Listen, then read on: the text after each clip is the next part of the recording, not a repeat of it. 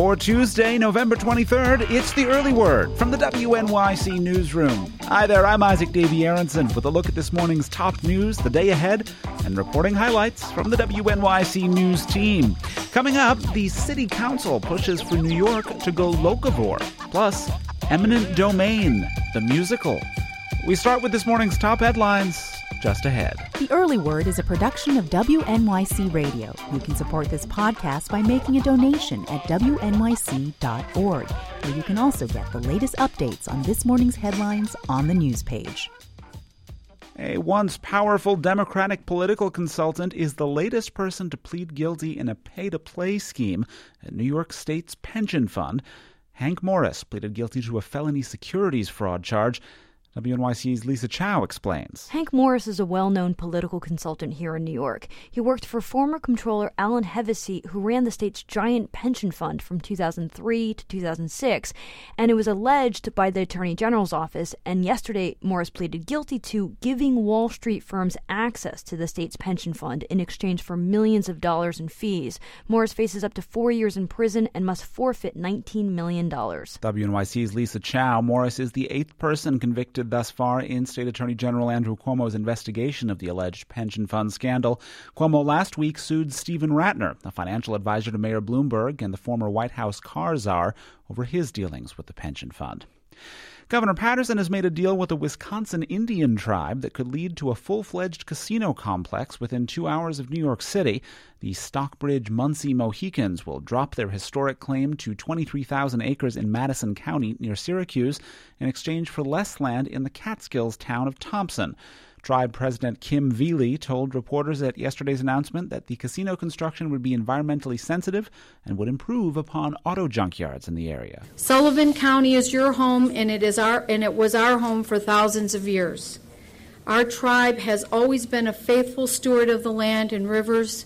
We are, after all, the people of the waters that are never still. Other Indian tribes in New York State are crying foul. A statement from the Oneida Indian Nation calls the agreement a, quote, sham settlement of a sham land claim by an out-of-state tribe.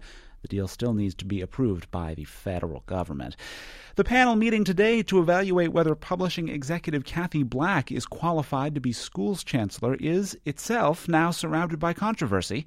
WNYC's Beth Fertig reports. The 8-member panel includes 3 former school officials who worked under Chancellor Joel Klein and New York Historical Society President Louise Mirror. She's been the subject of news reports because the mayor donated $500,000 to her museum.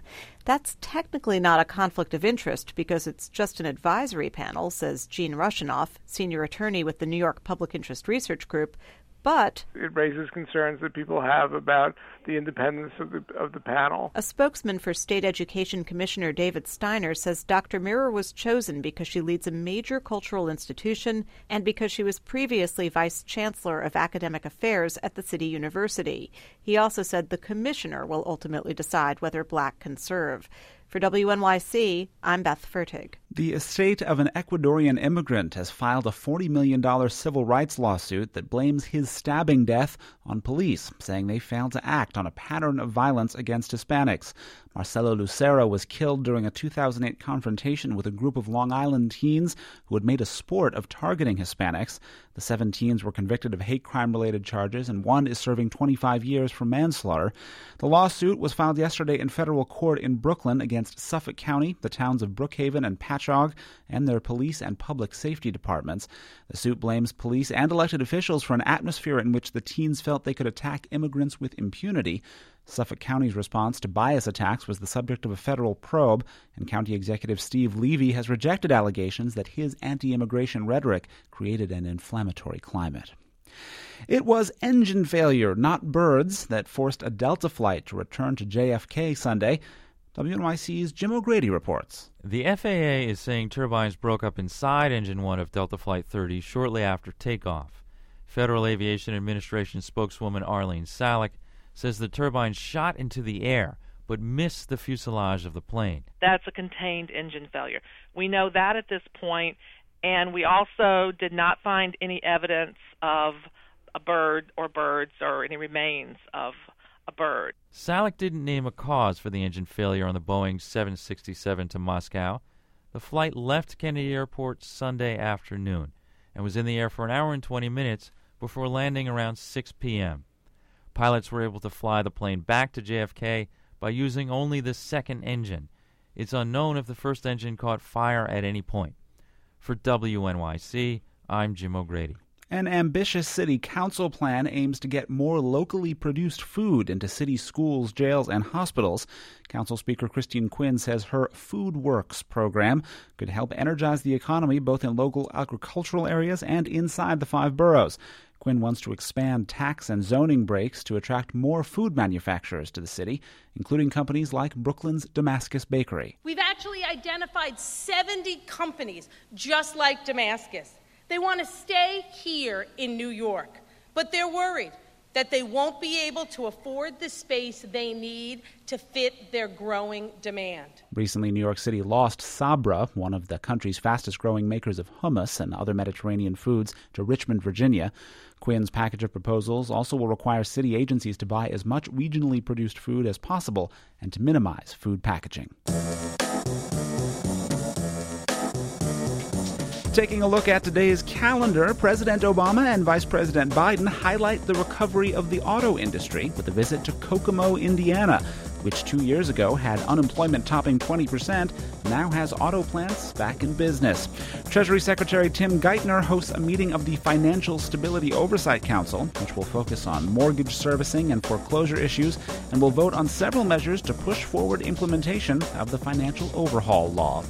Today's economic reports include third-quarter gross domestic product and October sales of existing homes.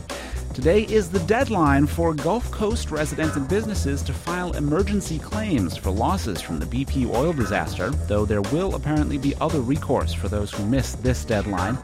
And in New York, across the city, charities, advocacy groups, and elected officials will be distributing Thanksgiving dinners and supplies to the needy. Just a few of the things happening this Tuesday.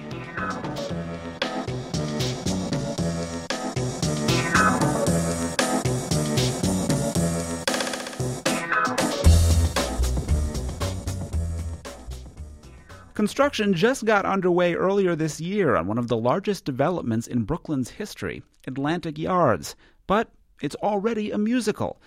WNYC's Janaea Williams reports on In the Footprint, which is now playing in Brooklyn, just 2 blocks from the Atlantic Yards construction site. Remember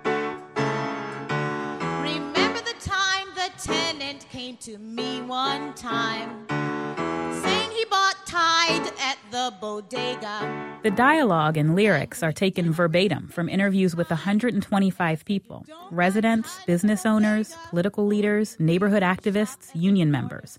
All of them are players in Forest City Ratner's multi-million-dollar plan to build a basketball arena and housing over 22 acres of land in Prospect Heights, displacing hundreds of residents in the process.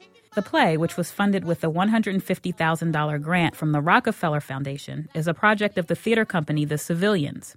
Steve Cosson is the group's artistic director. It's a crazy story. I mean, it does involve a lot of complex political issues and city politics and development and all sorts of things that I've had to learn about. But the overreaching story of it all involves so much craziness. And it's a Brooklyn story. In the past decade, the Civilians have presented 10 original plays, all culled from creative explorations of real-life issues, from divorce to terrorism and homeland security.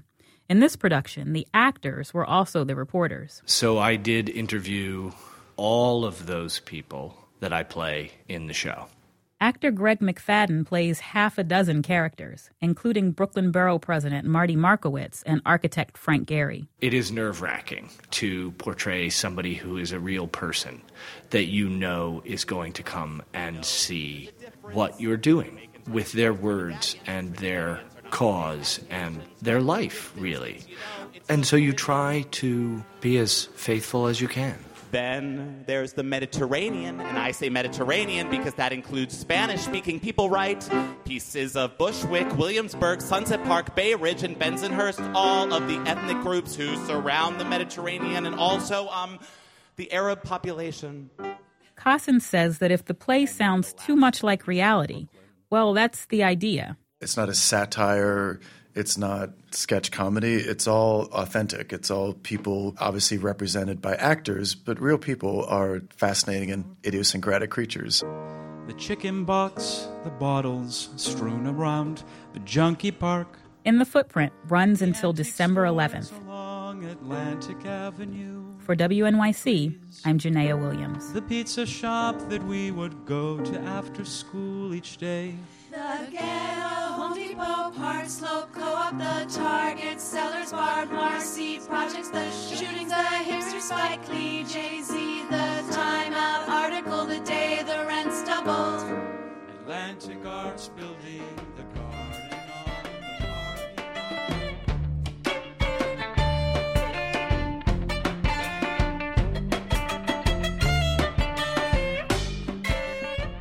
Today's Gig Alert is violinist Jenny Scheinman. Scheinman grew up playing folk music on the West Coast, but she has some pretty serious jazz credentials under her belt. Scheinman's recorded and performed with Bill Frisell, Norah Jones, and John Zorn, to name a few.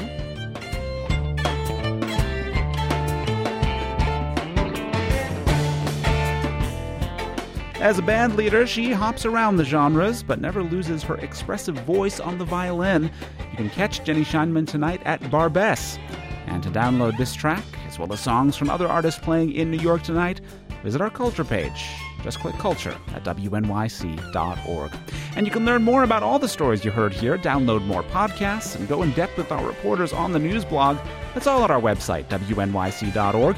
You can hear us there 24 hours a day, as well as on the air at 93.9 FM and AM 820. From the WNYC Newsroom, I'm Isaac Davey Aronson. Have a great day.